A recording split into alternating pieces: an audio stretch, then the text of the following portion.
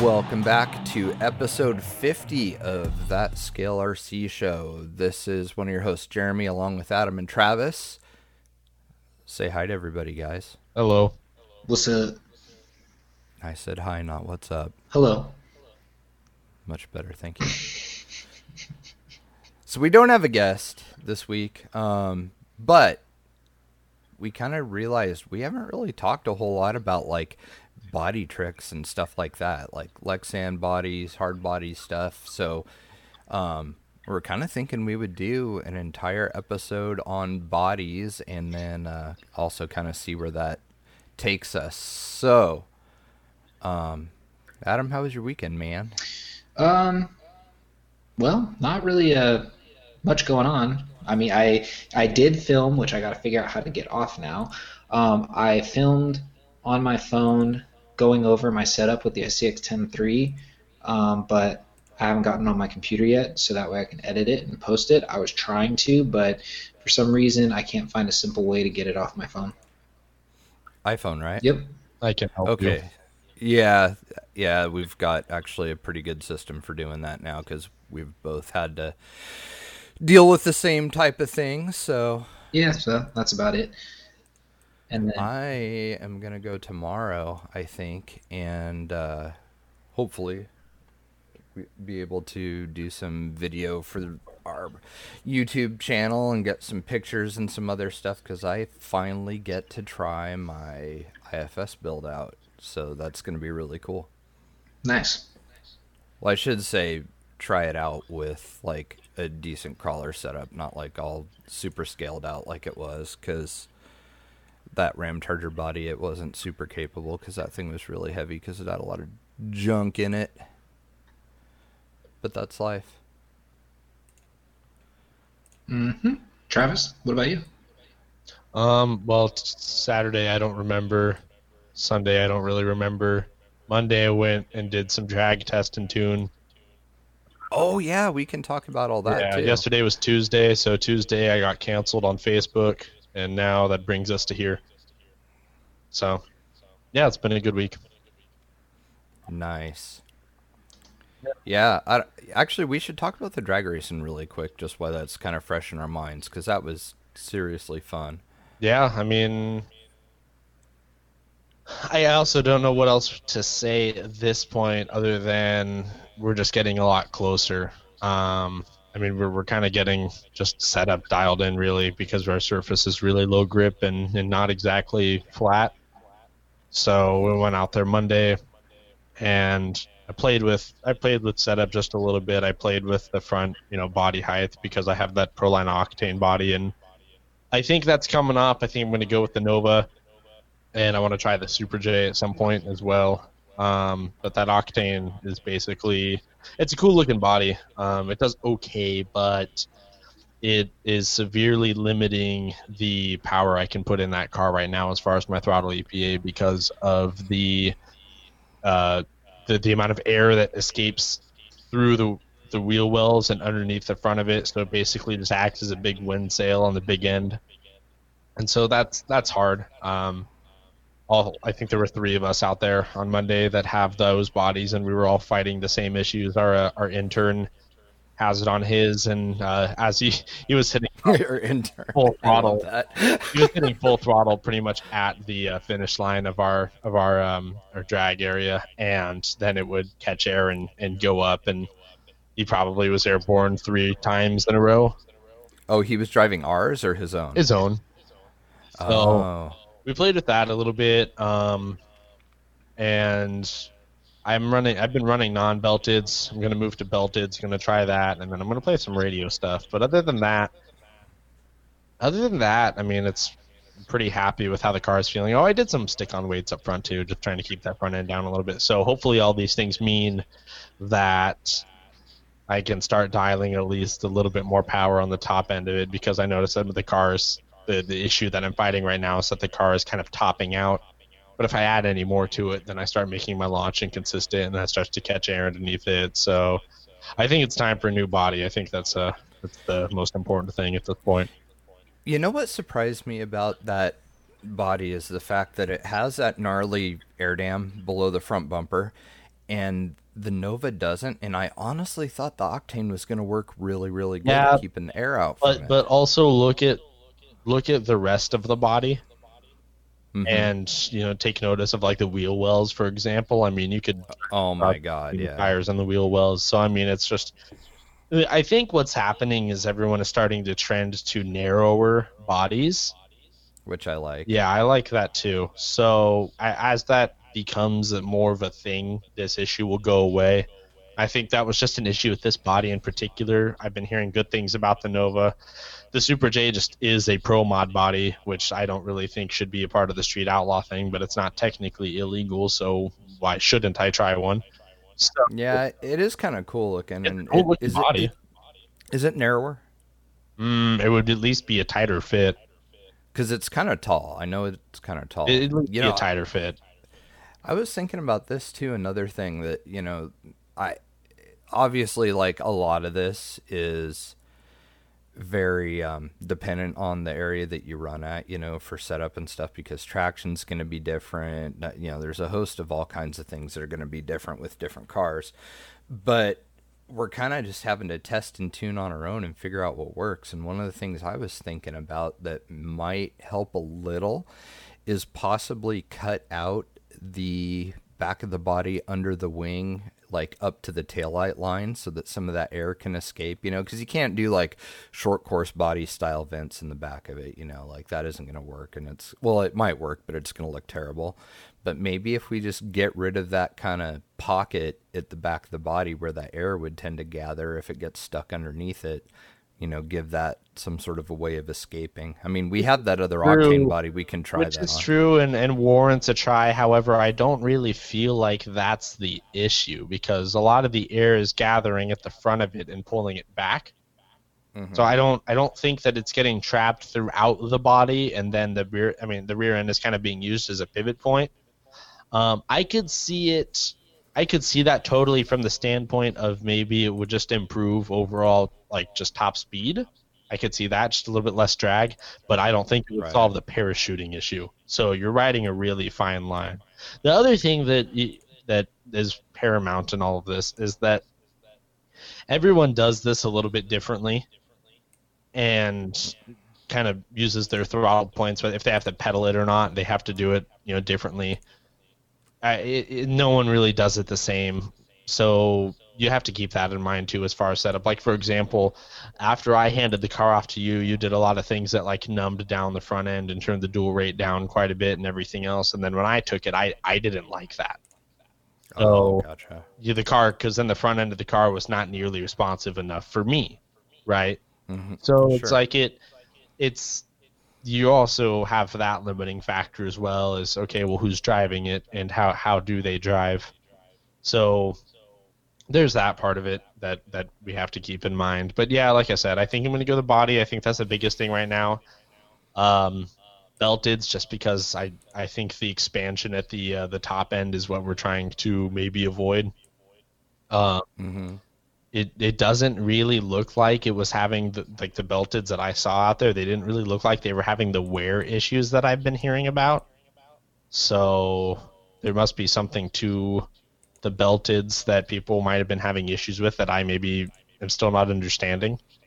But Right. yeah, I mean, that's basically what's going on. So we're gonna do that. Gonna try those, and then we're just gonna go from there. And obviously, we'll have to fine tune some stuff as we change those, because then the car setup is gonna feel a little bit different. So hopefully that'll open up some new doors for us as well, as far as things we can fine tune. But the car is really close, so I'm excited to provide updates on that later on. Yeah. No, I think that'll be awesome. Yeah.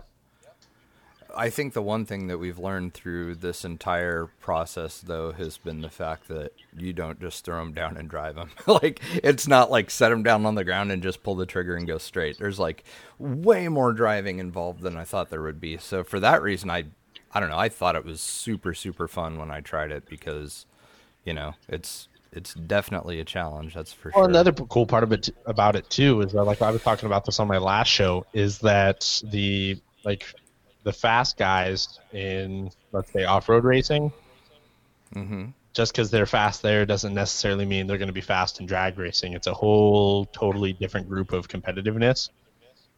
So that's what I Right. really like, about this going forward, and the simplicity and the amount of time it doesn't take to do all this.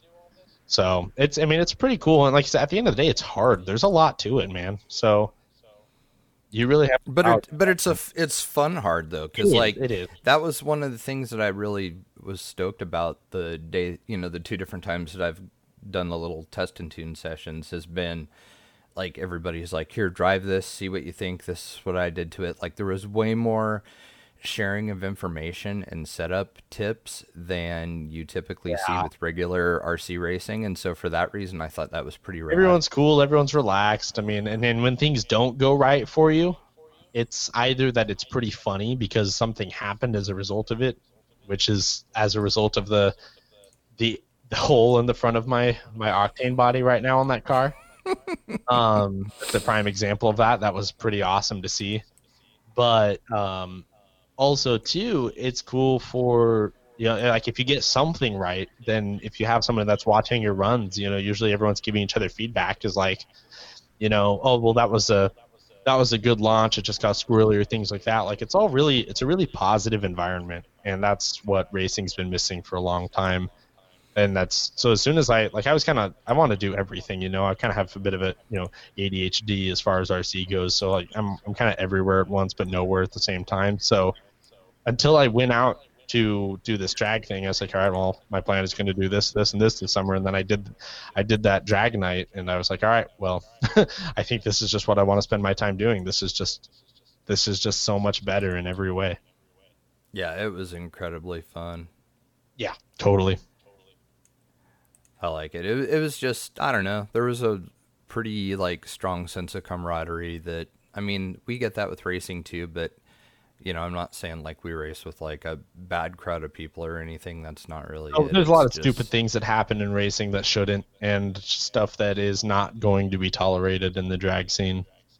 Yeah, and like there was probably a lot more laughing and chuckles with this than Way more. any type of racing stuff I've done lately, which was kind of neat. Oh, way more. More than any other RC I've ever done. Yeah, there's some pretty spectacular crashes. There are, yeah. It's pretty fun. There are.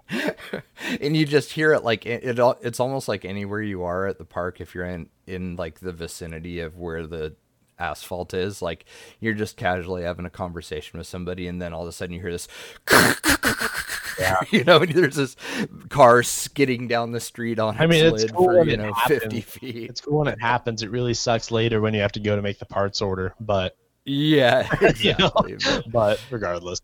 It's definitely some funny stuff, though. I love it. Mm-hmm. Can you tell us about your scale 50 cal incident? Yeah. Yeah. So let's see.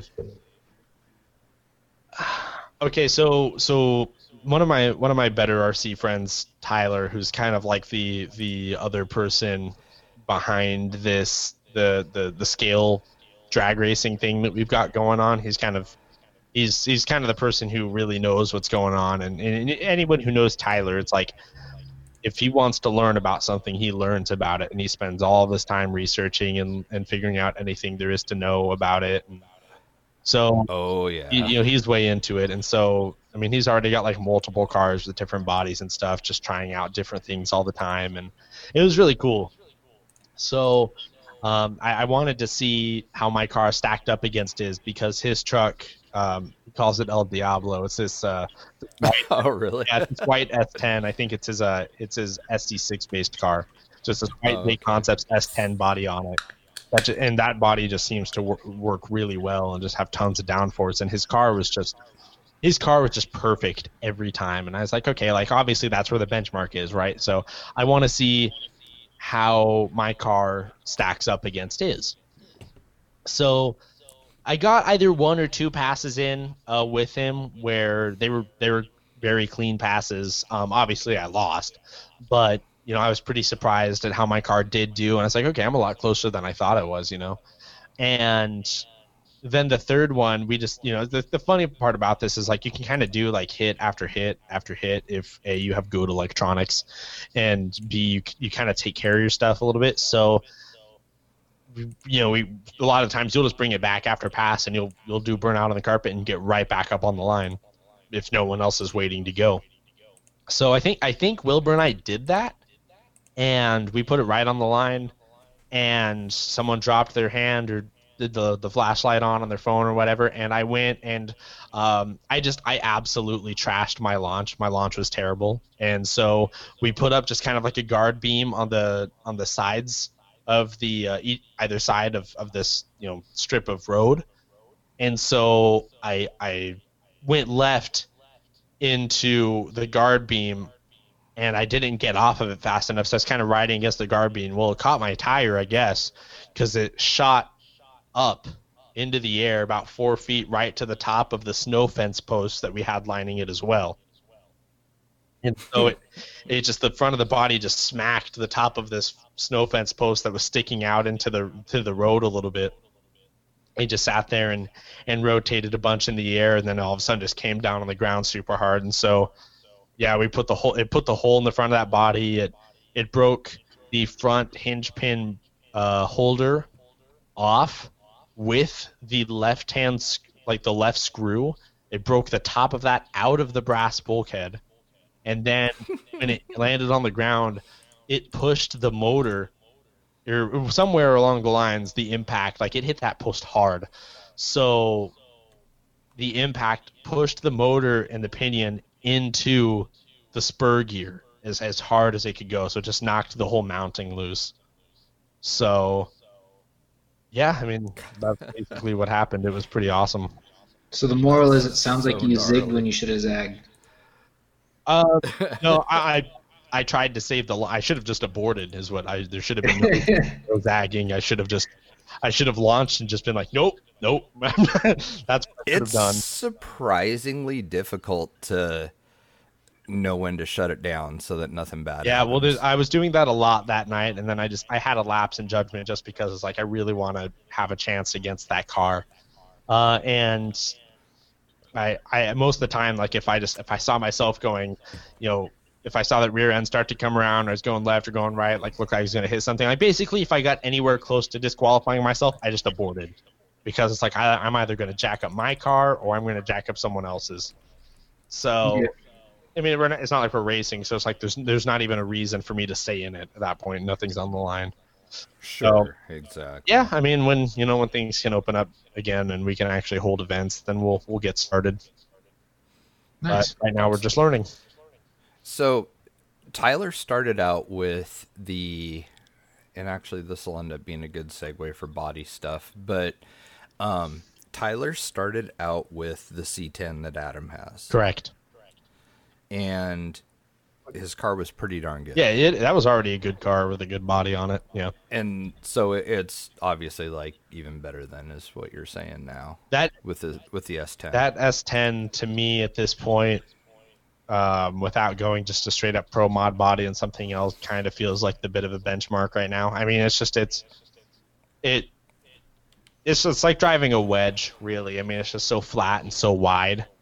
There's not a lot of weird air gaps and things like that. So I mean, like the C10 body was already really good on it. That was the first pass I ever did on a drag car was with his SC6 based with that body, and it was awesome. Nice. So yeah, I mean, there's a lot of bodies that are working out there right now. It's just a matter of like, we're at this point we're looking for very small amounts of speed. Did you have any kiting issues with your C10, Adam, or did it stay pretty well planted? For the most part, it stayed pretty well planted. My only issue I had was, and it was just bad advice. So after talking with Tyler Zavadil, he said basically turn your endpoints down on your servo, so that way, like going that fast, you don't need super crazy response, because he said if you're starting to get a little out of hand, if you crank it all the way like left or right, it's going to straighten out easier than if it's super sensitive, because when it's super sensitive and you're going that fast, one little turn is going to just send you either into the rail or over the line. So he said you want to turn it down. Well, I did that, and the first time I was making a couple passes trying to get the gearing right before I completely went to a new motor and haven't driven it since, but was playing around with that, and basically, it was working fine for me. Well, I let Elio drive it, and he's like, "Dude, what's wrong with your steering?" And I'm like, "I turned it all way down because, I was recommendation." And he goes, "No, you need to turn it back up." Well, when it came down to racing, and when the thing was on the line, well, of course, what happened.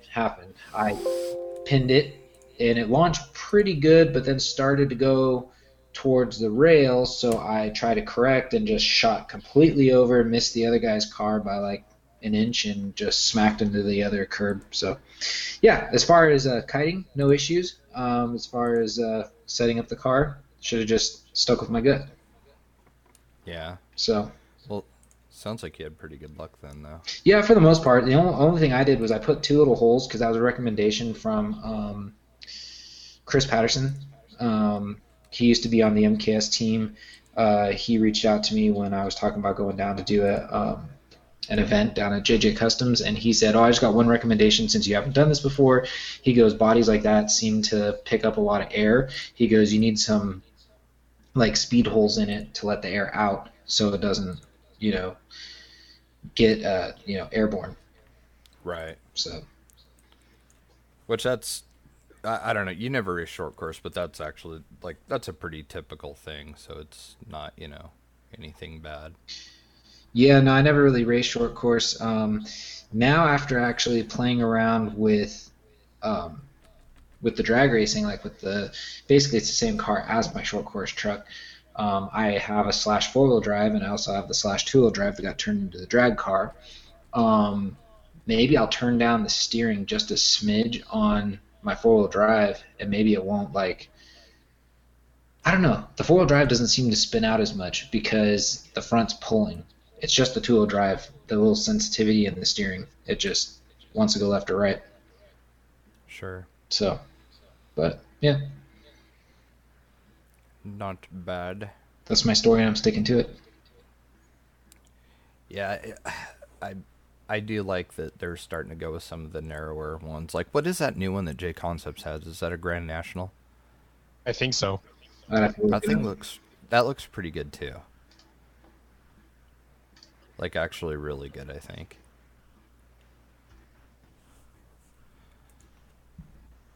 I don't know. I think what's going to happen is I'm going to end up having to get like a DR10 or something, because I think Trav and I's tastes and like our preferences are just kind of different. Like, I need a car that's way dumbed down so I don't do anything stupid, whereas you drive a little more precisely. 1987 Buick Grand National. Pretty sweet looking. The narrower looks way better, huh? Mm-hmm. After looking at that octane body, like, I'm not even sure you need to run the shorter buggy arms with it. Like, it's so wide. I'll be curious to see what the Nova's like. I'm sure it's probably the same thing, but I don't know. I am kind of excited to see what Trav thinks once that thing gets here. Interesting. They also came out with the 70s Chevy C10 / K10 body. Not the one that you have, a different one? A different one. The one I have. Well, actually, no. I don't even have one of these bodies anymore. Though I used to have a Proline one of the 72. This is a 70s C10 from J Concepts, so not sure if it's wider, because back when I had the Proline one, it was kind of a skinny body. Huh, really? Mm-hmm. Yeah, no, the C10 body I have, that's like a 50s. That's different. Oh, I'm talking about okay. that was one that was sitting on a trail truck. I was just saying, like, it was interesting. I haven't been on here in a while to look, so I was just saying, oh, interesting, they have this. Oh, gotcha. Ooh. Ooh! I don't know if I can make that work, though. Ooh. They have a 2005 Chevy 1500 monster truck single cab. I'm going to have to look at the specs on that. Is the monster truck one going to work? Well, that's what I'm saying. I might have to look at the monster. I might have to look at the.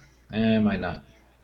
It's a 7 1/4 width. It sounds like you don't know what you want to do. Well, no, I know what I want to do. I want a body that can do it. Yeah. So basically, there is a guy on Instagram that I follow who's got a truck. I guess the Instagram account is Baby Duramax, I think is what he calls it.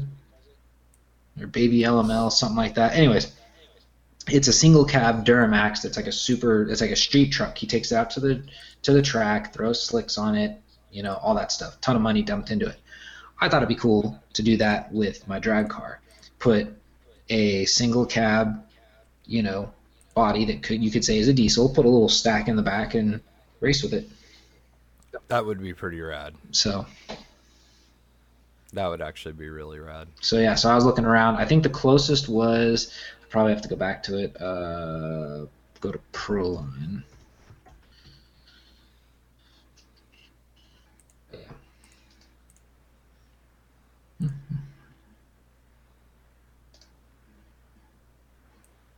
Yeah, because I think they have one. I forget what they call it, but when you click on the Chevy in the short course, they call it something. It's just that's 2019. Where is it? Oh, there it is. They got the Chevy Silverado Pro Touring clear body. So I thought about getting that because that's, more like street-ish, and then just put a stack in the back of it. That'd be pretty rad. And it's designed for the Slash, or the 22 SCT. So, but yeah. I hope we get enough bodies where it's like crawling to where there's lots and lots and lots of choices to choose from. Oh. And I hope they keep staying this thinner design and we get some awesome ones to choose from. You mean so it doesn't end up like where everybody shows up with the Black Nova? Yeah, like a Camaro would be cool, either new or old. Some Dodges would be really cool, like some Chargers and Challengers and stuff would be pretty neat. I guess the DR10 body is kind of somewhat Plymouth Duster looking, which is pretty cool too. It's a lot skinnier too, I noticed, in the Proline bodies and stuff. That the stock DR10 body is really, really close to the edge of the wheels, which was it actually looks really good. Well, as far as it's under short course, but as far as like some of these drag bodies go from J Concepts, they do have the 67 Chevy Camaro. Huh. Mm-hmm. They have a 67 Chevy Chevelle. They got a 91 Ford Mustang. You could paint it all white and call it Vanilla Ice. You could be rolling in your 5.0. Mm-hmm. They have, those are actually like short course bodies. Where is another drag one? They got the 72 C10. That one's kind of cool.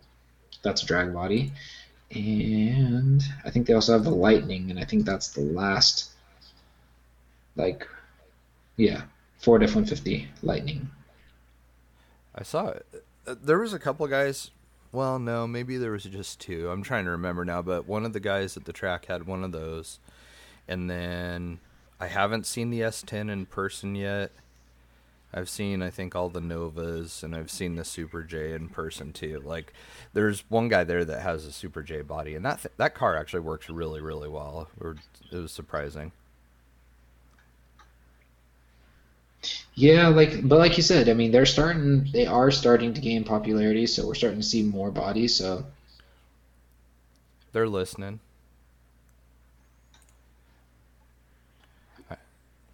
The belted tires is going to be kind of interesting to see too, because the last I heard, Tim said he really liked the regular Hoosiers better than the belted version. So I'll be curious to see what Trav thinks about.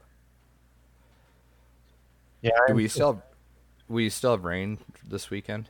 Is that what it's looking like? I mean, I gotta look again because it was supposed to not rain yesterday and it did. So thoughtful. Yeah, actually, it is supposed to rain. So gives me time to get that car fixed, I guess. Yeah. Well, I was gonna say parts will be here Friday, so sick. Yeah. So that'll be cool. Well, we should get into some. We don't have any questions this week, do we? Because we didn't post anything, did we? Correct. Man, I don't know. I've just felt like really distracted this week for some reason. It's been weird. Kind of snuck up on me. Yeah, I know, right? Like it just time. I don't know why, but for being like under quarantine and stuff like that and on lockdown, like time is passing surprisingly fast. Like it's kind of blowing me away. It's really weird. Yeah, it's June already, man.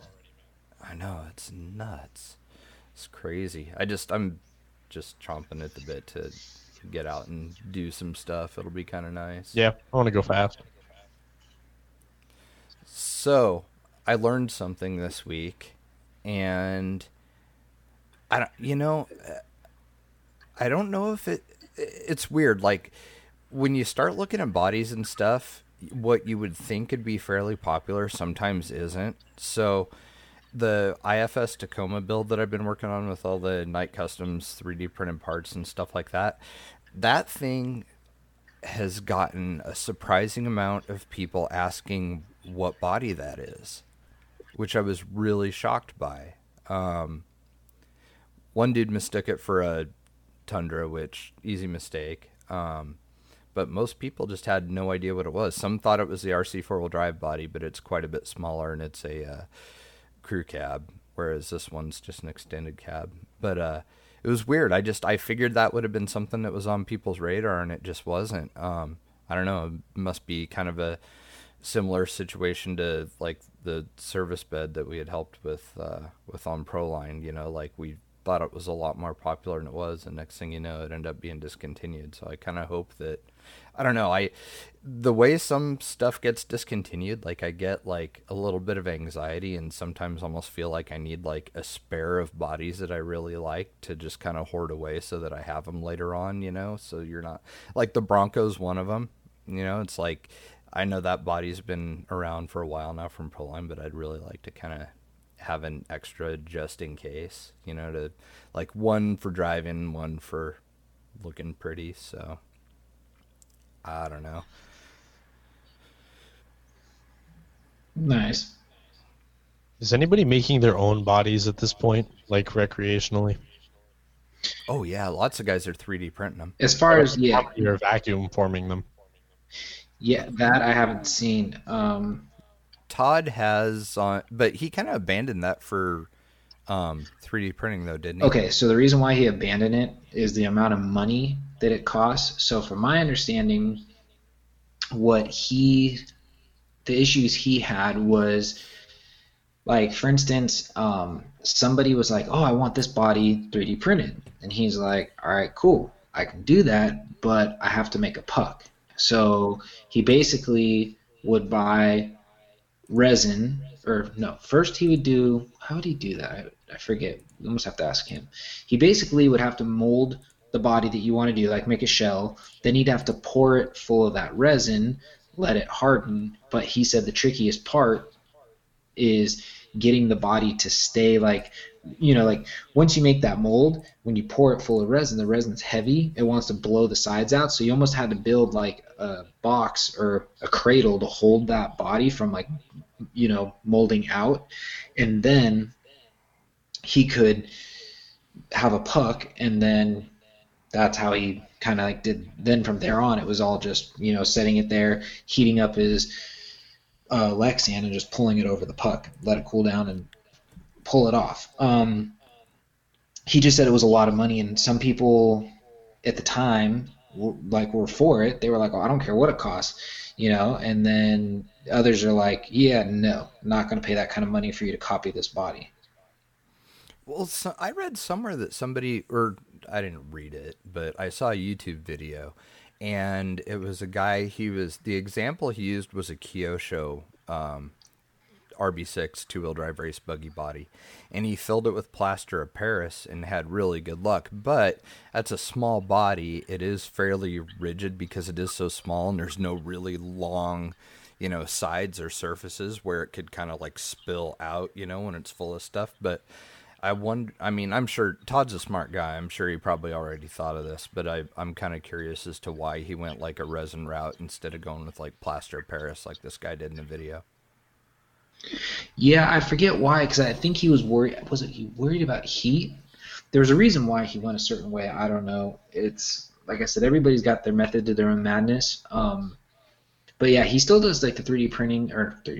He still does the vacuum forming for little things. Like I know when he did my the work on that Avalanche body, turning it into a extended cab Chevy body, he was able to take the black glass that came from the actual RC or the New Bright body or whatever it was, and he actually was able to vacuum form over that. And because it was lexan, he made a couple of relief cuts in the corners, and it pops right in, and it's clear. So then you can actually have a clear glass versus the all black.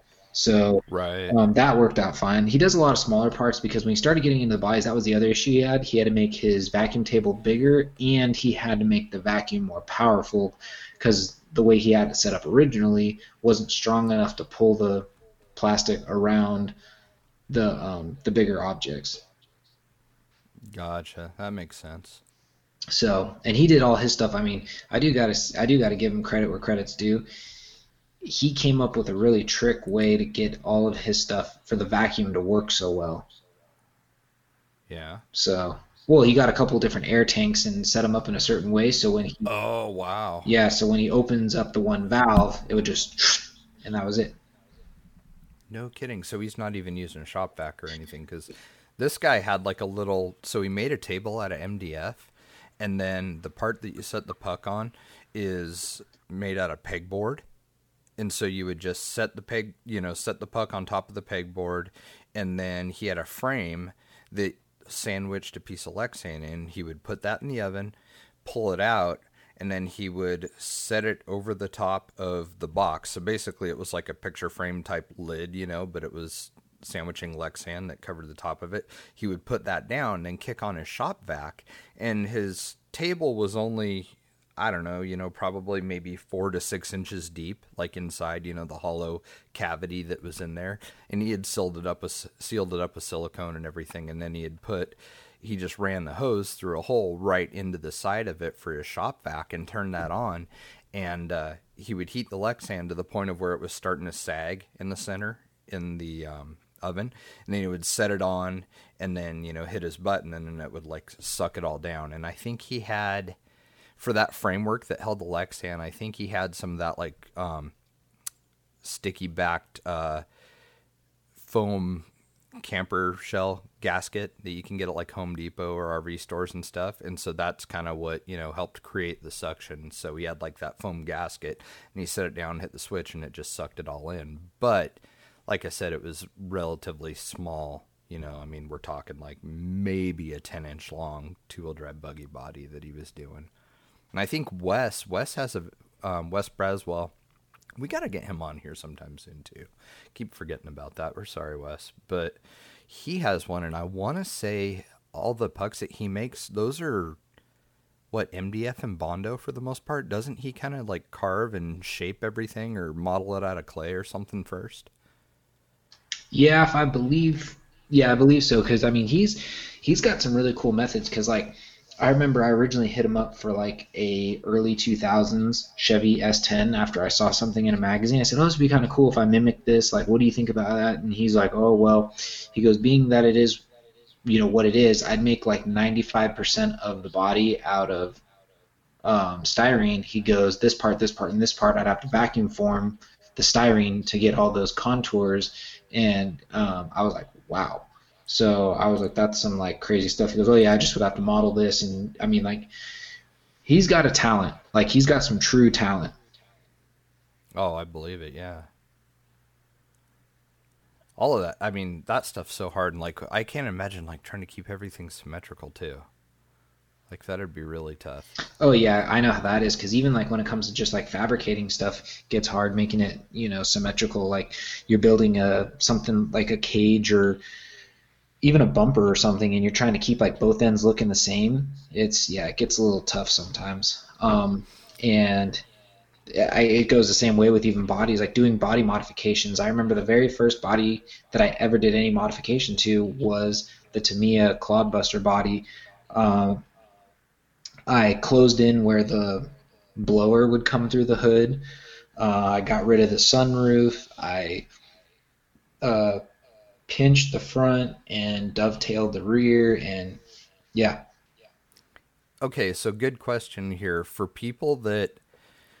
So I think we all can agree that there's like kind of a weird, huge following of, well, not huge, but like there's definitely like this like group of people that prefer hard bodies, and you always see them commenting on stuff like, when's Axial going to come out with a hard body, when's Vanquish going to come out with a hard body, and stuff like that. And the reason that they don't is injection molding is super super expensive, like ridiculously expensive.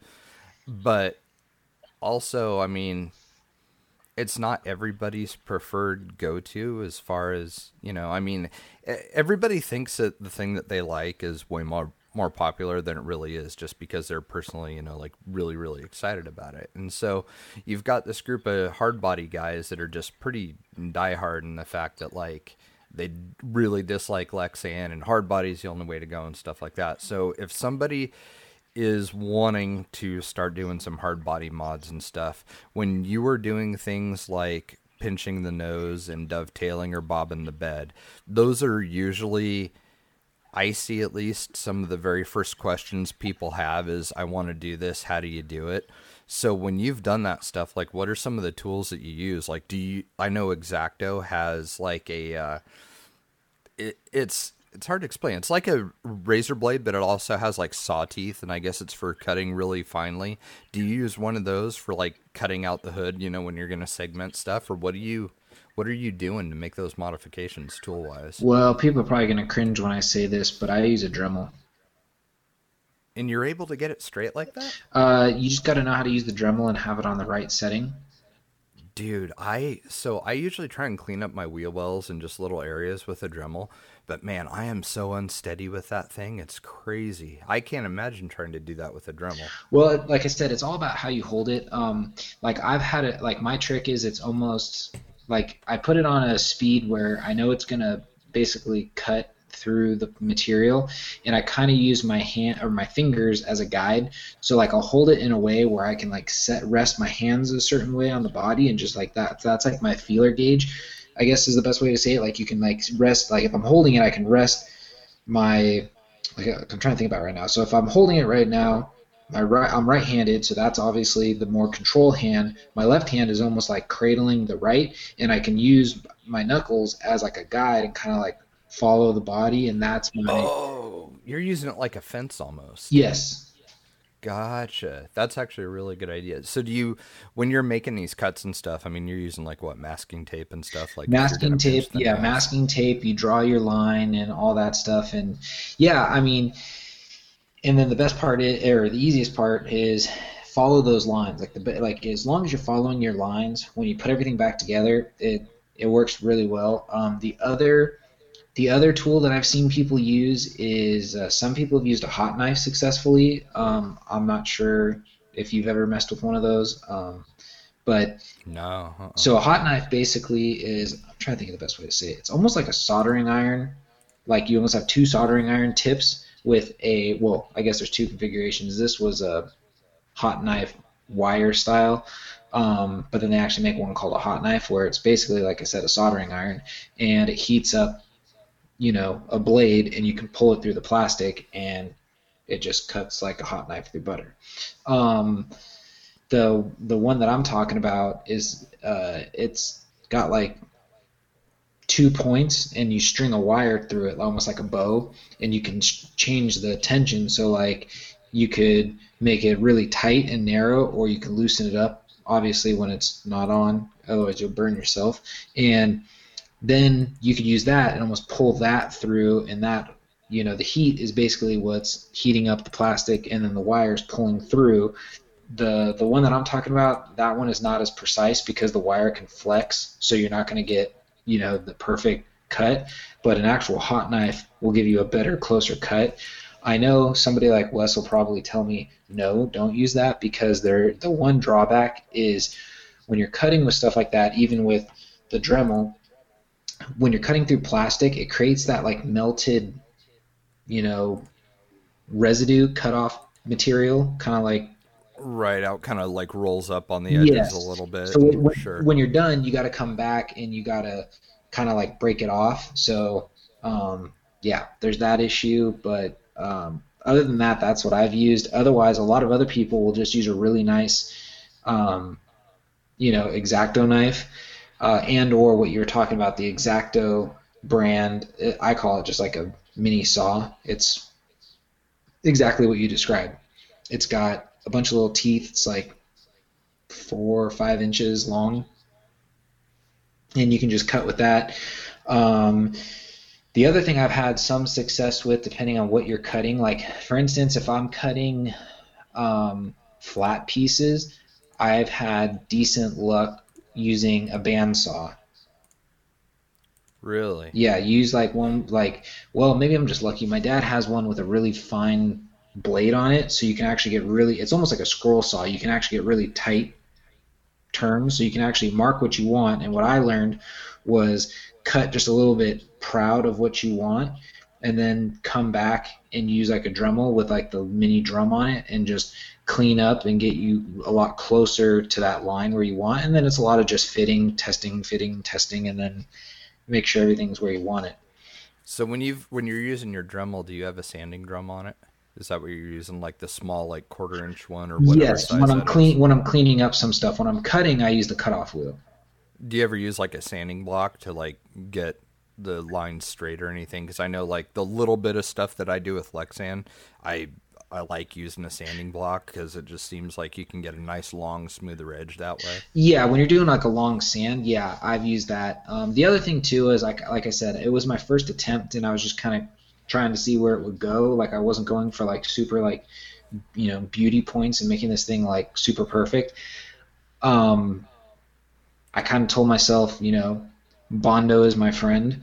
So if I didn't like if the line wasn't perfect, I'd glue it shut for the most part. And if there was a little bit of a gap, I backed all my seams not only with what is that stuff called? Plasti weld, I think is what it's called, or Plastistruct or something, or I don't know. I could be mixing the name with the brand and all that stuff, but I almost want to say it was Plasti Weld, and it's a clear liquid, and at least the bottle I had an orange label on it.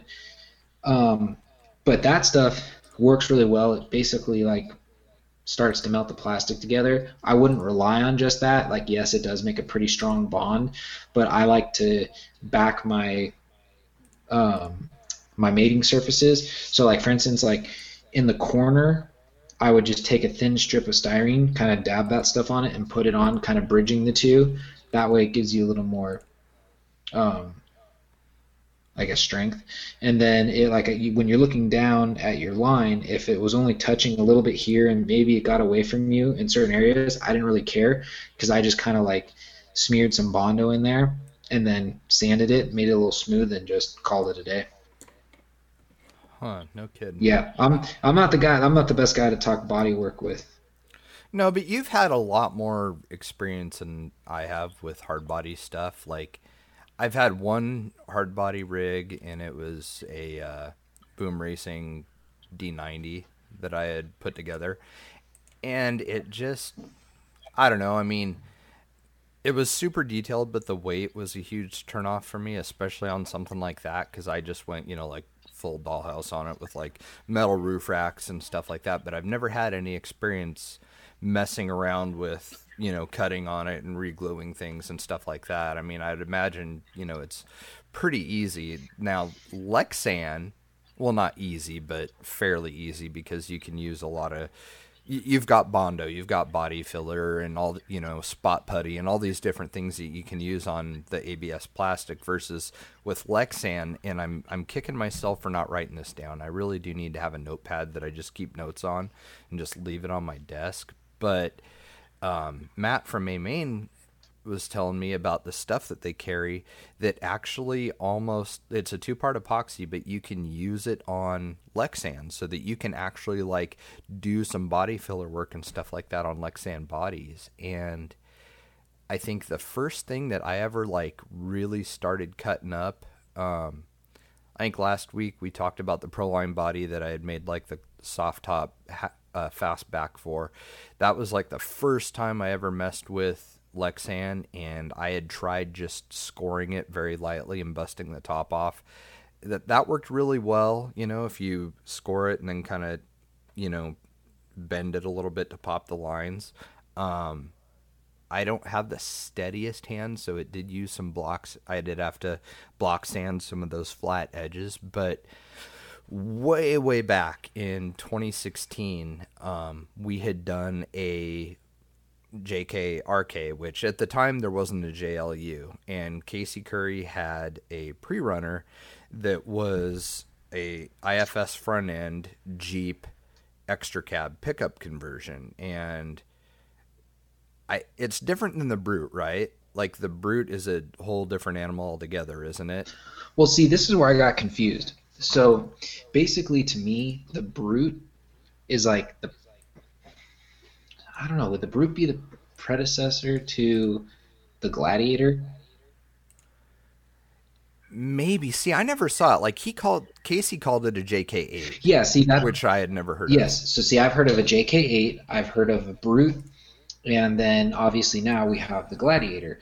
Well, to me, I think the Brute and the JK8, I almost want to say are the same thing. I might have to look it up, but the difference was, and I guess that's where you can say it's not the same as the Gladiator, is the Gladiator is a 4-door, whereas the Brute / JK8 was a 2-door with like almost like an extended cab. You just had a little bit behind the seat, and then it was a bed. Right. Interesting. Yeah, it was something like, so I don't know if you ever saw this 4-door one, but we went down to God, I think it was Florence, Oregon, and met him to pick up some tires one day, and so my buddy Jared and I buzzed down there for the day to pick up the tires and come back, and he had his big like support rig there, the black, like, I don't know if it's an International or what. I'd have to look at it again, but it looks kind of like a Dakar rally support truck in a way. You know, it's just black with like Curry and Monster and Magpul and stuff on it. He had that with a really big flatbed trailer. He had his crew cab, and I don't even know what the hell you would call this thing, but it was like it was a JKU, but it was a crew cab with a truck bed. And God, he told me that thing was like 180 grand to build, like just ridiculous, you know. And I mean, that's like, I mean, he obviously has a lot of rad stuff at his disposal to build something like that. But anyways, so I don't know what that one was called, but basically to kind of circle back to where I was going with this, the JKRK was like, as soon as he started posting pictures of it, everybody was going crazy over that thing. So I decided I was going to try and make one. And so I took an axial the 2012 JKU, and then the hardtop for it and the cage. So basically I bought like the whole body set minus the hardtop, which I think is like $85 or something. I mean, it was fairly expensive, but it came with like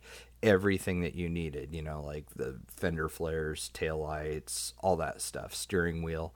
And so I had taken that thing, I cut out the raised portion in the bed that Axo gives you stickers for the a fuel cell, or you can make it like a storage trunk, you know, on the decal sheet. So I had to cut that part out to get rid of that hump in there, and then I cut the cage. I mounted the cage on the body, cut it to where I wanted the cab to end, and then took and had to section the hardtop so I cut it right behind the driver's windows on the sides, and then cut across the roof, and then I cut the back where you had the very, very rear windows at the A, B, C. So it would have been the D pillar. So where the rear window meets the D pillar, at the very back of it, I kind of gauged like how much extra cab window I was going to use. I'll post some pictures when we post up this episode, but I cut down there, put them together, and with lexan, I aside from the stuff Matt was talking about, I don't really know a whole lot of products that you can use for working with lexan if you're wanting to like mate different surfaces and stuff. And so I tried some Lexan glue and stuff, and it fogged a little bit, and I wasn't super happy with it. But one of the things we did with racing with short course bodies, because they get so torn up, is we would use that yellow plastic kind of drywall mesh tape, and we would layer that with shoe glue and that drywall tape, and layer it like you do fiberglass. And that's how we would hold all the Lexan together from the inside. And then the problem is if you looked in the windows and looked up at the roof and stuff, you would see, I painted it black so it wasn't as noticeable, but, I tried to kind of hide some of it. But what I didn't like about it is you still had that line where the surfaces meet, and it was frustrating not having some sort of body filler that you can use. And so I get everything cut, put back on, put the newly, shrunken down and sectioned hardtop for the Jeep on it. And then at the time I was using a really thick laminate. It wasn't always super easy to work with because it was dirt bike graphics laminate. So it was like 12 mil, like really thick stuff. But I used that to wrap it, and the wrap did a pretty decent job with hiding all of the seams and stuff on it. Like for a Lexan body, it wasn't bad. Like it was, I wouldn't recommend doing it and not wrapping it because it's all going to be super visible. Now, you've got like all these like China made JK looking hard bodies that are ABS. It would be much easier to do a build like what I had done. But, it worked pretty well. It was pretty durable and everything. So you have an extra set of door hinges for the rear doors on it. And when you're doing the truck conversion, that part's the extra cab. So what I did is I cut out the hinges with, I just scored it and popped them out with an X-Acto knife. And then I shoe glued some Lexan to the back side of it.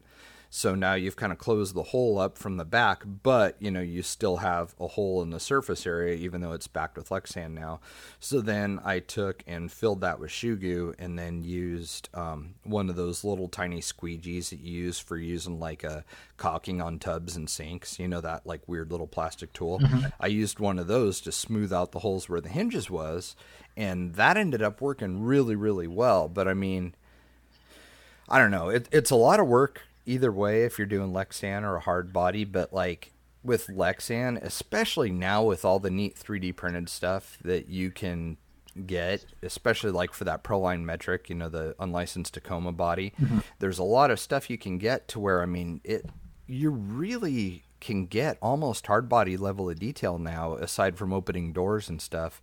You can get that kind of detail with Lexan bodies now. So I still don't quite understand the big rage over having, hard bodies and stuff. I know it's worth skill points for the Sorka crowd for skill comps, but I don't know. I mean, for the average dude, that would be like my absolute last choice, going with a hard body one, just because the consequences are so severe if you hurt the thing, but you can repair it. So.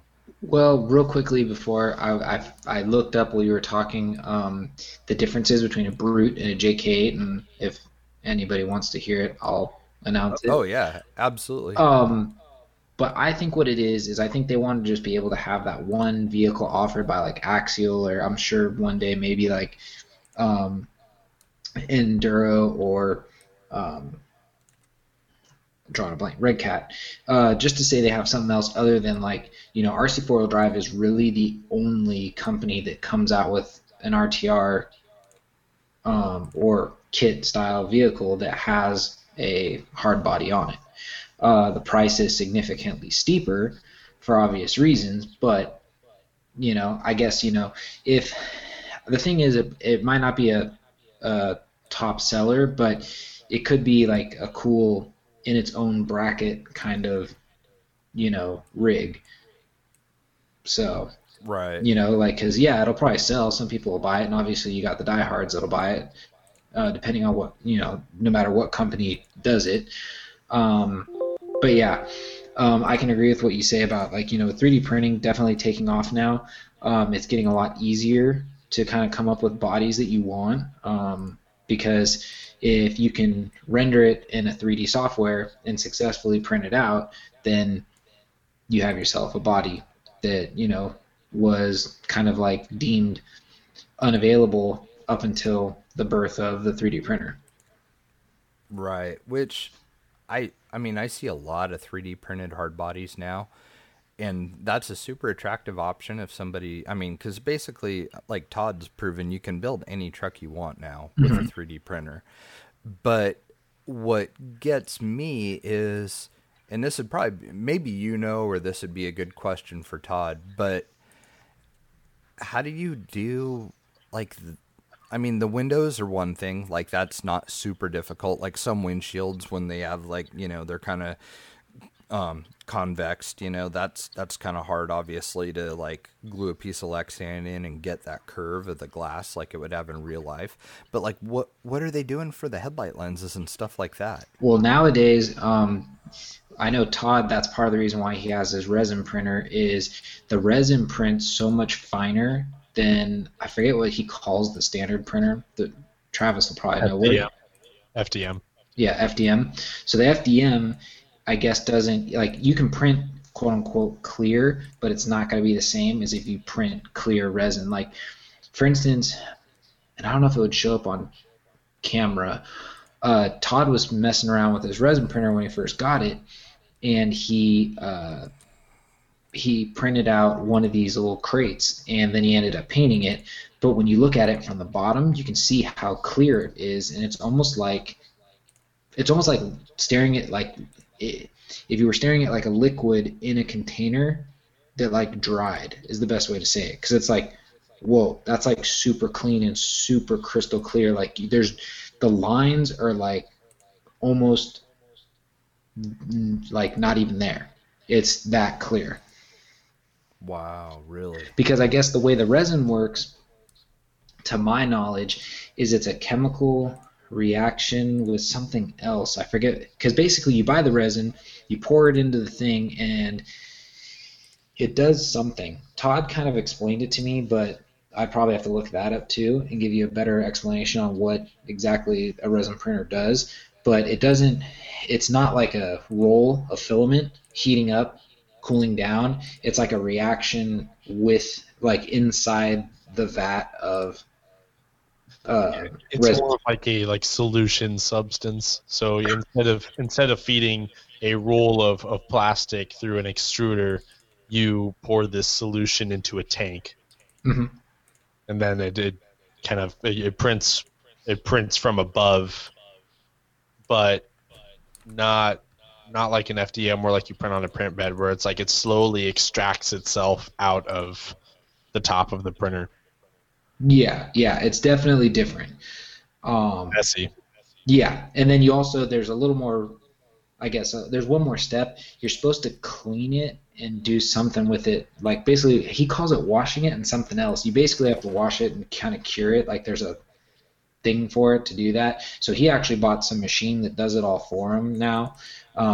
That's, I guess, one perk of being somebody who geeks out and really wants, like, to learn all the ins and outs. He got whatever it is that machine, whatever it does, and he pours the solution into it, and it kind of cleans it up and then does whatever. But yeah, that's one area that's starting to really, like, improve, is you can get something like that and you have, headlights and taillights.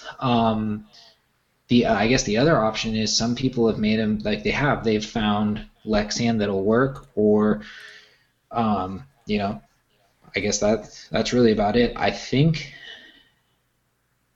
I want to say that Westmade has, in a way, vacuum formed some lexan to pop in, if I'm not mistaken. I think I've seen them do that before, but I could be wrong.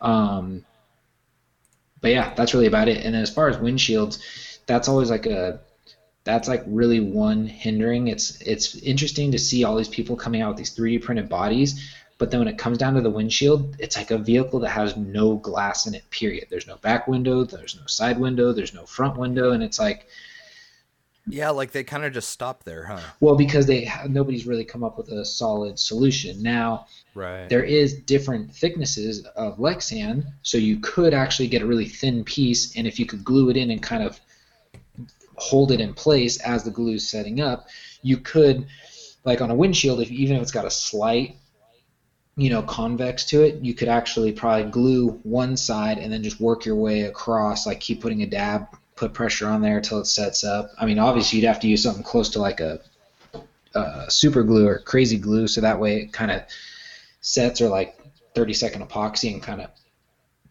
just keep tacking it in place until you get your bend. But yeah, that's really the only thing I can think of is just using that. Like I said, Todd comes up with a way to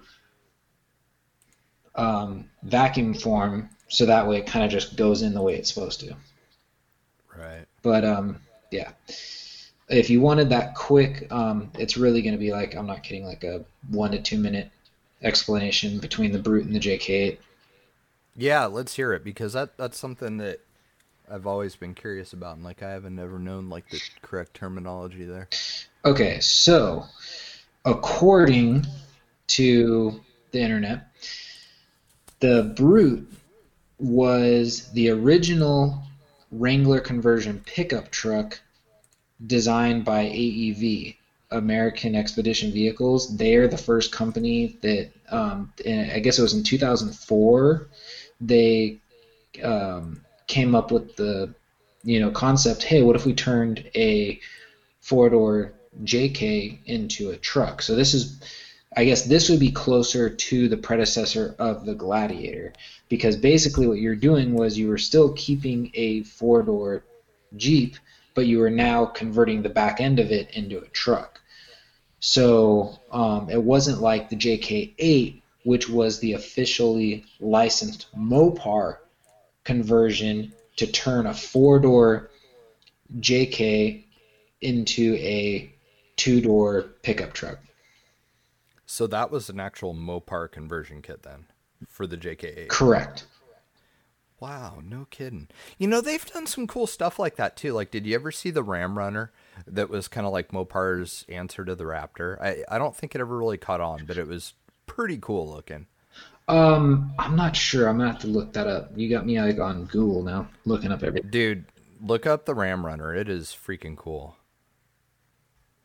So Trav is doing a metric build also, but he has kind of hit a small bump in the road as far as what he wants to do with it, because there, honestly, like that body, there's kind of like an overwhelming choice of different headlight buckets and grills and all kinds of things you can go with. And like, you can take that body and do like a straight up like purpose-built rock crawler looking setup like what I did with mine. You can do it kind of an overland look. So I keep bugging Trav, trying to pick his brain and find out like what direction he's going to go with this thing. But it's a big decision, huh? There's just a lot. Just a lot I can do with it. I mean, it's also, I mean, honestly, what screwed this up for me, which is ultimately a good thing, but the Trail Runner just kind of threw a huge loop in all of this, because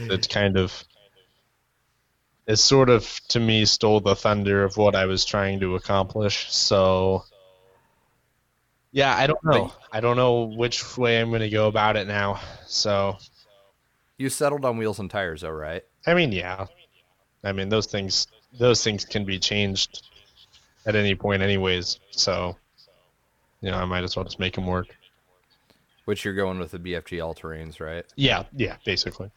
Have you decided if you're going to run fender flares or not, or are you thinking you might just wait and get a Trail Runner body and run that on your rig? Well, then it depends ultimately on if I decide I'm going to do IFS or not. Then, right. As much as I'd like to, it also might not be in my best interest to, given what I actually use the truck for. So sure. It might be more beneficial to me to just have a base element and solid axle front and rear. That's what I would like to do ultimately. I mean, that would be, I think, the coolest thing. But do that and then buy the Trail Runner.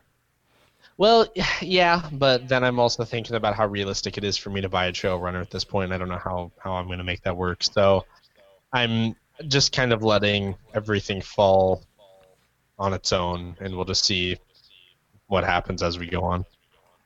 Right. Right now, though, there's so many different ways I could take it. I mean, as I get closer and I start making some decisions, then I'll then I'll start posting pictures and stuff like that and little hints here and there as far as what I got planned. But I'm trying to really think this one through because It's whatever I build it awesome, is but I want there's it a the way it is. right. It it's awesome, but at the same time, it's really hard because there's so many choices. Like wheels, tires, and body is like the biggest decision that you can make for a build, and there's so much to choose from, which is rad. But you can also think yourself into going in circles, kind of like what's happened with you now, because you've had like kind of a direction you wanted to go, and then that's kind of changed a little bit, and it's just it.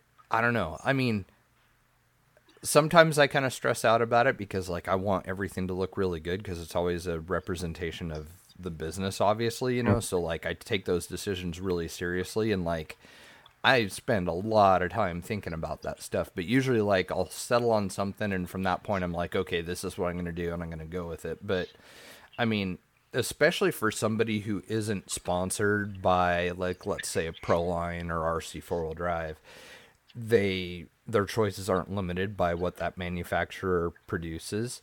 And so I mean, my god, I mean, where do you even start? There's so much you could do, which is really cool because I mean, not too many years ago you didn't have half the choices we have today. I mean, for me, to be honest with you, the wheels and tires is not really even the problem. Like that is a minor detail to me. I know for a lot of people, like that's sort of the basis of a build, and that's what they do is pretty dependent on those choices. But for me, it's kind of the other way around. Like to me, those are sort of I just want them to complement the body. I don't Right. really care though. I mean, because realistically, for someone like me, like eventually, I mean, I'm gonna be changing these things. So Mm-hmm. I'm not going to make the wheels and tires the basis of my build. I'm just going to have wheels and tires that work for what I'm trying to accomplish through the body. And to me, like that's more important. And that's where I'm having trouble at this point, deciding a route forward. Um, so yeah, I mean, it's like I said, it's just something I have to take my time on at the moment.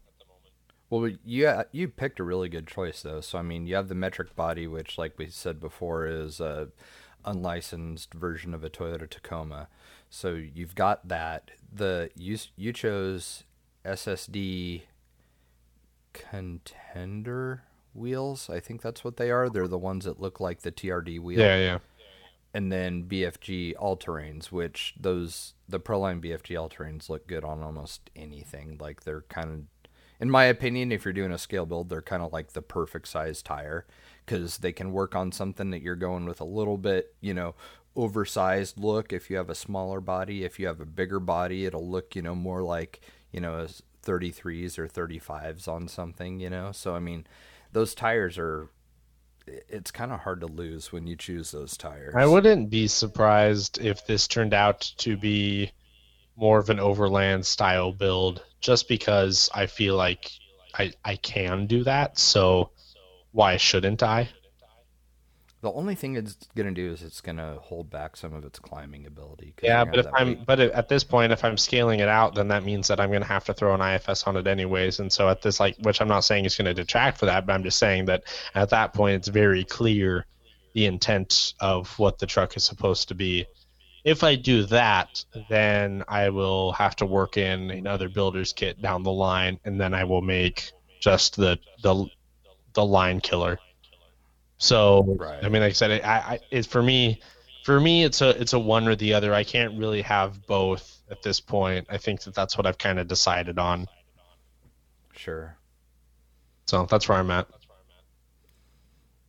I'm really curious to see how this thing comes together. I think it's going to be awesome. Yeah, me too. Realistically, I honestly just need to start sketching some stuff out and figuring out how if I can get what I think looks cool in my head on paper and then onto the vehicle itself, then I think that I mean like I can do the night customs thing to it and make it a really night customs heavy rig. That is fairly likely. There's also a lot of things I would like to do it on my own. Right. So that's going to be it's going to also be halfway a bit of an experiment as well. So for people that don't follow my personal page, Trav and I got a 3D printer for work for me to have here, so he can send files over to me and I can print and test fit, when we're prototyping parts and stuff. But one of the nice things about this, though, is that now, once I get this set up, I can print like your engine and your, all the grill, headlight buckets. I can print all of this stuff here for you, since I usually take care of wrapping the body and doing all that once you, pick a design that you're going to go with. So that'll be kind of cool, like I can basically get all of that ready here at this location and then just meet up with you and give it to you when it's all done. Yeah, that's true too. So that'll be kind of cool. I don't know. I'm a little bit nervous trying to get my feet wet in the 3D printing world. I hope it ends up being pretty user friendly. So. Oh, it's hell, but it's cool. Thanks. I mean, it can be really cool. It's just you got to give it the attention it deserves. Oh yeah. No, I hear you. No, I think that's gonna be awesome though. I'm really looking forward to that. Yeah, me too. I'm excited. That's gonna be an interesting build for you. Yeah. You know what's funny is it said it was partly assembled, and I look at it and it's like I'm seeing right away that their definition and mine are just radically different when it comes to partly assembled, because there is a lot of pieces. I was honestly hoping like maybe you put on the the two pillars for the motors and everything to move up and down on, but no, it's not that way. I mean, no. There's only one reason I am particularly thankful that I built mine, and that is that I know how to fix it now.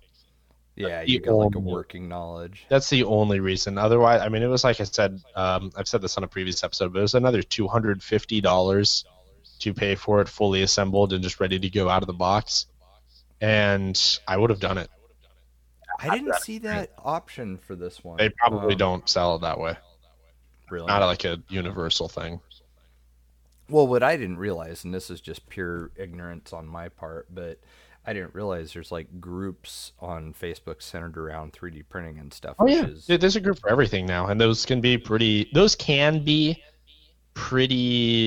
awesome sources of information and help. They also can be really frustrating. Well, yeah, you got 30. It's like anything, like with the RC world, too. Yeah. You got 30 different opinions on one thing. Well, not only that, but just like RC groups, too, it also somehow becomes a customer support thread, is what people think it is. So you also got to keep that in mind. And sometimes the stuff that people post on there, I mean, much to their demise, but it can be pretty funny as well. So. Yeah, which I get, like, what's weird about this? And, I mean, it does sound really stupid obviously my whole scope of Facebook, like, basically I'm just there because of RC. Like, I don't really, whatever. I don't really care about, if it wasn't for RC, I would only be on Facebook for memes. And so that would, stuff to laugh at. That's all I would use it for. But I didn't realize, my whole scope of interest there is RC. I just didn't realize there's groups for this, because when we were racing moto and stuff, I wasn't part of any Facebook groups for supermoto or motocross or anything like that. I mean, well, that wasn't really a thing then, to be fair. Oh, it wasn't back then? Not really, no. Because like what? I quit in 2011, so yeah, maybe there just wasn't groups then. Maybe that was a new thing. Yeah, I mean, Facebook at that time was pretty primitive. There really wasn't a whole lot to it. So that's true. Dare I say it, I think groups actually came after that point. So, do you remember when you had a limit to the number of photos you could upload? No, I don't remember that. It was really early on. I think MySpace was that way too. And then like the movie 300 came out, and so they did this like cross promotion thing with, it was either MySpace or Facebook, but you were then allowed to have 300 photos, because of 300 the movie. Oh, funny. And then that was kind of like, that happened, and then next thing you know, like you can have unlimited numbers of photos now. So yeah, it's pretty interesting. Stuff's weird. Very. Adam, what are you doing, Adam? What am I doing? What are you doing? I'm looking up your information for your Ram Runner. Oh. I'm old. I forgot that we were even talking about that. Sorry. So ridiculous. So it must be a Mopar thing. Yeah, it was. No, It no, was a meaning Mopar thing. well, look at the Jeep. Jeep obviously is owned by Mopar. To do like these upgrade kits, like they weren't.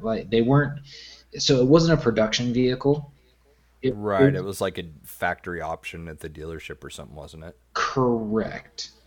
And it was actually, to my understanding, I don't know if if you had to, like, from what I'm reading, I don't know if you could like roll back in with your truck after you bought it and say, yeah, I want to turn this thing into a pre-runner, let's do it, or if you had to, buy it or order the car that way. Right. Like when you, I don't know, like when you get a car and like sometimes they have options where they can add leather interior to the Hmm. model that you have sitting there on the lot and stuff like that. Yeah, so I'm not sure exactly, but basically what it was just it was an upgrade kit. It was basically the grand total package with the stage two suspension was a 20,659 plus installation fees. And that's usually and they said they recommend that you. So it sounds like you can almost order the kit and have anybody install it, but they said they recommend your shop does the work. But it said you can actually pick up the RAM and then do the work later. So yeah. Huh. Dude, you know what trips me out about vehicles like that and the Raptor is you always hear about like when somebody lifts a truck or they put different wheels and tires on about it voiding the factory warranty. Like it I just can't wrap my mind around Ford releasing a pickup that like in their promo pictures shows them like jumping it, so like you're basically encouraged to like jump the shit out of it and have fun with it and still have a factory warranty somehow. And then same with like Chrysler and Mopar with the Ram Runner, like do $20,000 worth of modification to it, and it's still covered if something goes wrong. Like it seems like they would be opening themselves up for such a massive loss of money, you would think, with something like that. Yeah, I don't know, because it's actually from a YouTube video I watched not too long ago. Um, there's actually a new, I don't know if it's going to be like at every dealership or if you need to go on this website and then see what dealerships offer it. But there's a guy I follow on YouTube, Last Line of Defense, and he's a big time overlander. Like that's what he does. He has a Toyota Tacoma. I want to say it's like a fairly new one, like 2016 and newer. And he's got everything decked out. Rooftop camper, winches, lights, upgraded suspension. The works. And he recently did a video within the last couple weeks about how there are some dealers or there's a company, and I forget the name of the company, but they're working with the dealership so you could actually like purchase, like for instance, you could go buy, it obviously only works with the vehicles they have parts designed for, but you could go buy, like let's say you wanted to get a Chevy Colorado or a GMC Canyon and you wanted it to be outfitted to go, overlanding. You purchase the rig from that said dealership. They have a partnership with that company. They put all the stuff on it for you, and you still get a warranty, but it's a modified warranty because you're going to be taking it off road. But because everything was done at the dealership, you have a warranty. And it's kind of like weird to see that stuff happen because it's kind of like what you just said. You're encouraged, especially with an overland vehicle, you're encouraged to take that off road, take it out in the woods, out in the sticks, and who knows what's going to happen. You can have, you could have some body damage because most overlanding rigs are not, on big tires, are like 33s, 35s max. So it's like, it's kind of interesting to see some of that stuff evolve from like a factory option. Yeah, it's weird. Like, so 20 grand for the Ram Runner. So let me just do some quick figures here. So if you're gonna build a Raptor style like pre-runner type truck, so you're looking at about 4 grand on the low side for shocks. You're looking at about 1,200 for a long travel like a pre-made long travel front end kit, long to mid. Like Brenthel has a line of products called Baja kits, and I want to say their front end kit's about 1,200.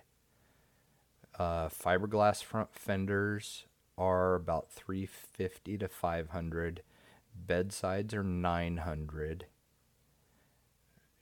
A set of like Deaver long travel rear leafs, I think you're looking at another 7 or 800 for those. And then you got bumpers and stuff like that you got to figure out. So I don't know. I'm not sure if it'd be cheaper to go with a dealership or if it's cheaper to just do it on your own. Having that warranty coverage though, that almost kind of seals the deal though, doesn't it? To an extent, because some people are like, yeah, that warranty only lasts for so long, and sometimes the stuff wears out after the warranty's gone. So it's kind of like, okay, well, what was the point? You paid all this extra money for what? There was another guy on YouTube that I follow. He gets asked a lot of questions because he had a fairly new truck and he put some like ridiculous lift on it. I want to say it was like a 12-inch bulletproof lift. That was the brand Bulletproof. It was for a 2015, I want to say, Chevy 2500. And he always got the question like, well, what about warranty? What about this? What about that? And he said, he goes, you do know that they've broken down your warranty now, that realistically you can do certain things to the vehicle, and yeah, it may void that section of the warranty. And basically what it's come down to, and I've been told this from a couple people that work in the dealership industry, is basically it really comes down to the person writing the ticket. So if you bring it in and let's say you got some, it's lifted, bigger tires and wheels, this, that, and the other. Well, if something fails on the interior, like let's say the heated seats go out and they no longer work, well, realistically, did lifting it void that warranty? No. So if the ticket writer is actually sensible, they'll be like, okay, no problem, and they'll have the technician take a look at it and see what caused it and fix it. Now, if you take that same vehicle in and let's say your ABS went out, they're going to look at this thing and go, yeah, this thing's on like 40s and not what it rolled out of here with. There's no way we're fixing this because that voided the warranty. That's basically what I was told. It really comes down to the service writer. Huh. So maybe slip him a 6-pack or something. Yeah, I don't know. I really don't know because, like I said, everything's different. And I don't know, it gets really weird because, like, speaking from experience, so on Michelle's Jeep, she opted to do the lifetime warranty. And I know it sounds crazy, but I forget how it wasn't really that expensive either. I think it was an additional $5 or $6 grand on top of the vehicle. So I know to some people they're probably thinking like, well, you're already going to spend about 50 grand on the vehicle, and now you're going to spend another on top of that. It's kind of like a lot, but basically the lifetime warranty is very similar to what I was just saying. Everything on the vehicle is basically covered for life to an extent, meaning it still comes down to you're playing Russian roulette with the service writer. Supposedly, if you go because obviously a Jeep is a vehicle you go off-road, and this was coming directly because I was sitting across the table from the guy when he said this. If you're out wheeling and let's say you roll over, a fallen tree and one of the branches harpoons and goes up and clips your tranny line, and all of a sudden you got fluid leaking everywhere, blah, blah, blah, blah.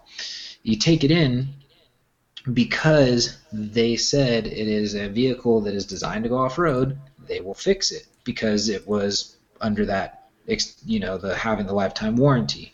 Now he said where the gray area gets there is if you just bought the vehicle and let's say this happened 2 years, 3 years, or whatever after you bought the vehicle, they're saying, no, we can't because you didn't opt to get the lifetime. It was a really weird gray area, but they also gave you restrictions on what you could do. Like, for instance, you can't do anything over a 2-inch lift, can't run tires bigger than 35s, there's like certain areas you cannot touch, otherwise it'll void the warranty. Wow. Yeah, there's like these warranties are starting to get really crazy. And like I said, some people are like, oh, it's just a paper. To some people, that paper is a security blanket. Like for me, having a new truck, it's nice because being that a diesel is more expensive to maintain than gas, if something goes out in the first couple of years, then I'm, saved because they can take a look at it. Okay, yeah, that was the problem. It's only got X amount of miles. It's, you know, and they'll take care of it. Whereas, if you were to buy something off somebody else and you don't really know the maintenance of that vehicle, and now let's say like you spent all your hard-earned cash on a truck that, even though it's new, if something goes, you're kind of stuck fronting the bill. Right. So I don't know. Some people it is. Some people are like, yes, they're all about the warranty, and then other people are like, I could take it or leave it. I guess it's really the luck you've had, and if you're willing to take that gamble. It's funny talking about like real car warranties and stuff like that, because it made me think about like the people that try and get stuff warranted when they buy like a SCX 10.2 RTR or something like that. You know what I mean? Like it's kind of, it's like, dude, you're talking, like whatever, just, buy a new rock slider or a set of mirrors or something. Like the amount of hassle you go through and everything. I mean, granted, there's some companies that are super, super good at handling warranty stuff and standing behind their stuff. But I mean, like, I don't know, I would never call customer service because I had leaky shocks or something out of the box. You know what I mean? Well, that's kind of like, yeah, I wouldn't either, because if you really think about it, these cars are designed to be taken off road, and they're designed to be banged up against rocks. They're going to see dirt, they're going to see mud, they're going to see rocks, they're going to see tree branches, whatever. And it's like, so if you're running your car and you're using your rock sliders for what they're designed for, and all of a sudden one gets caught on something, or it scrapes up or whatever, why would you go to the manufacturer saying, oh, I need a new one, it got damaged? Well, you were using it. That's what it's meant for. It's like you can't go and expect like them to like basically rebuild your car after you use it. Right.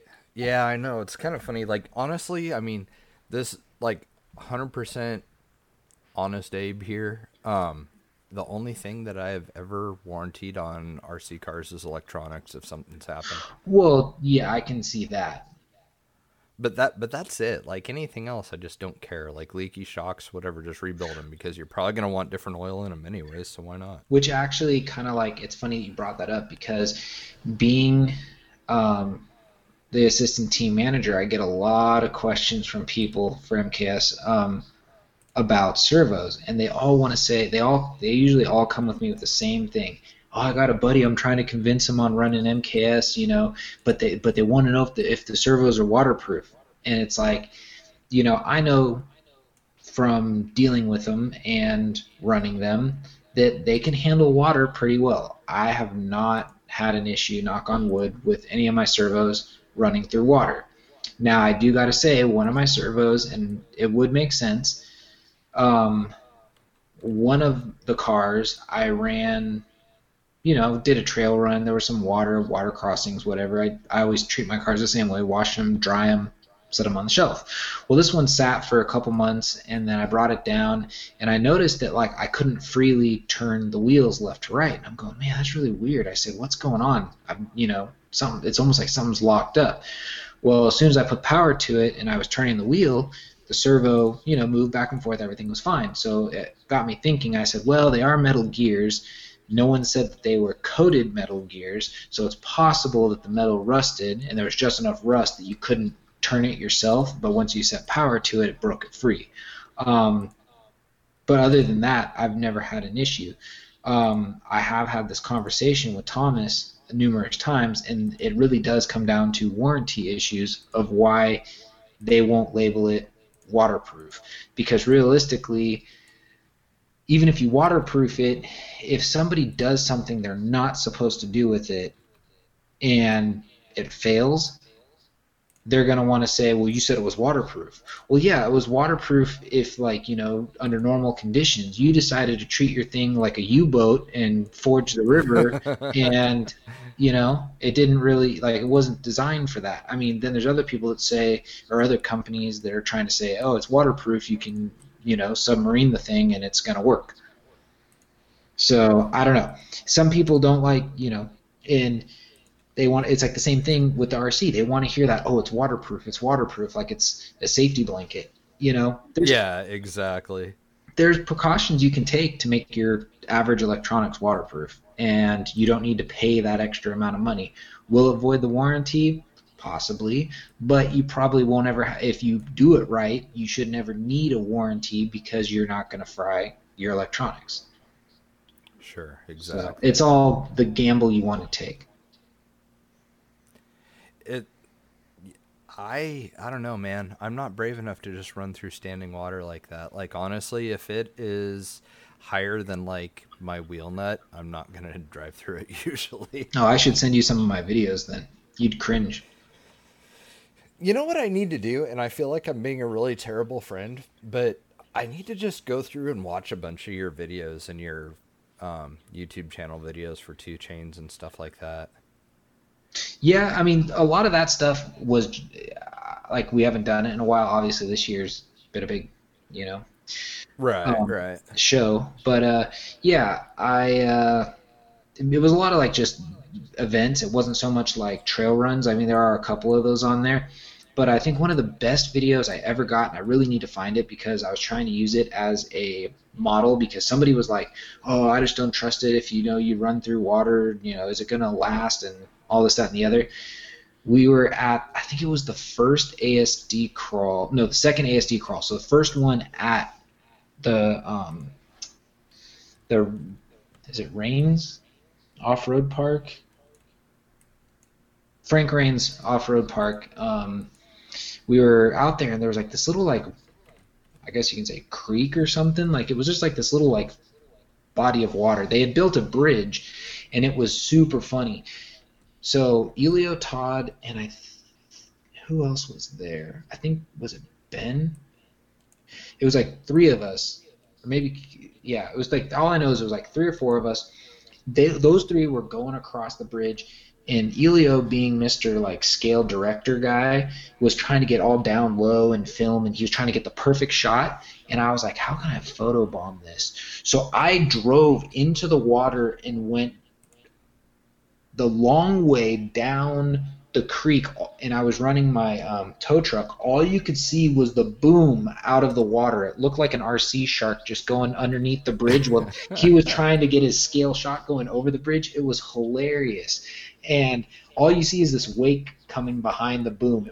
It was funny. But I've told you, I submerged that thing, drove it all the way under, drove it out, and I let it sit out in the. I mean, I drove it obviously all the way back to the truck, and then I let it sit out in the sun because it was like 110 degrees, and I haven't had any issues. And I waterproofed those electronics myself. No kidding. Mm-hmm. So I know, like, Tekin stuff says it's element proof, like that's kind of the terminology that they choose. But I mean, I still don't really tempt fate just because.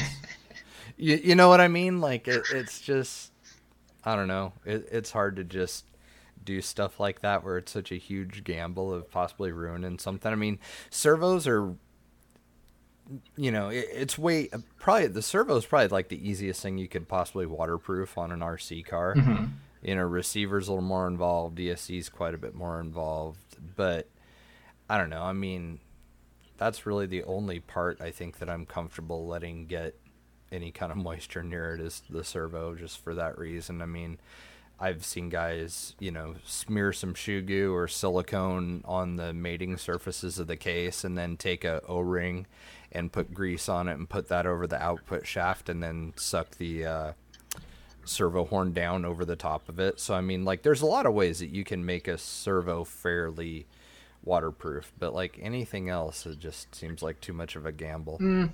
See, maybe I like to live life on the edge, but we know that you do.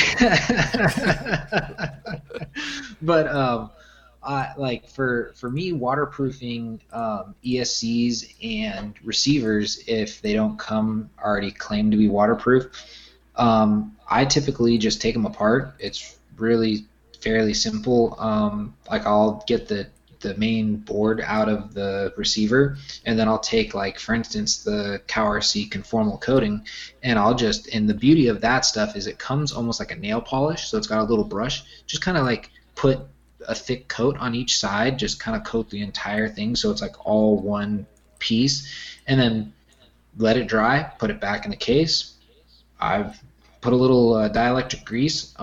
Like, I guess the best way to do it is I get a little of the grease on my finger, and I take the end of your receiver plugs and kind of just dab them on there, and then just stick it right down into the into the receiver, so that way it's just enough to where it coats everything, so you're not like making a big mess, but enough to where you're keeping the water away from the contact. Because really what will happen if you don't is if you get any kind of rust on those pins, the connection will be bad.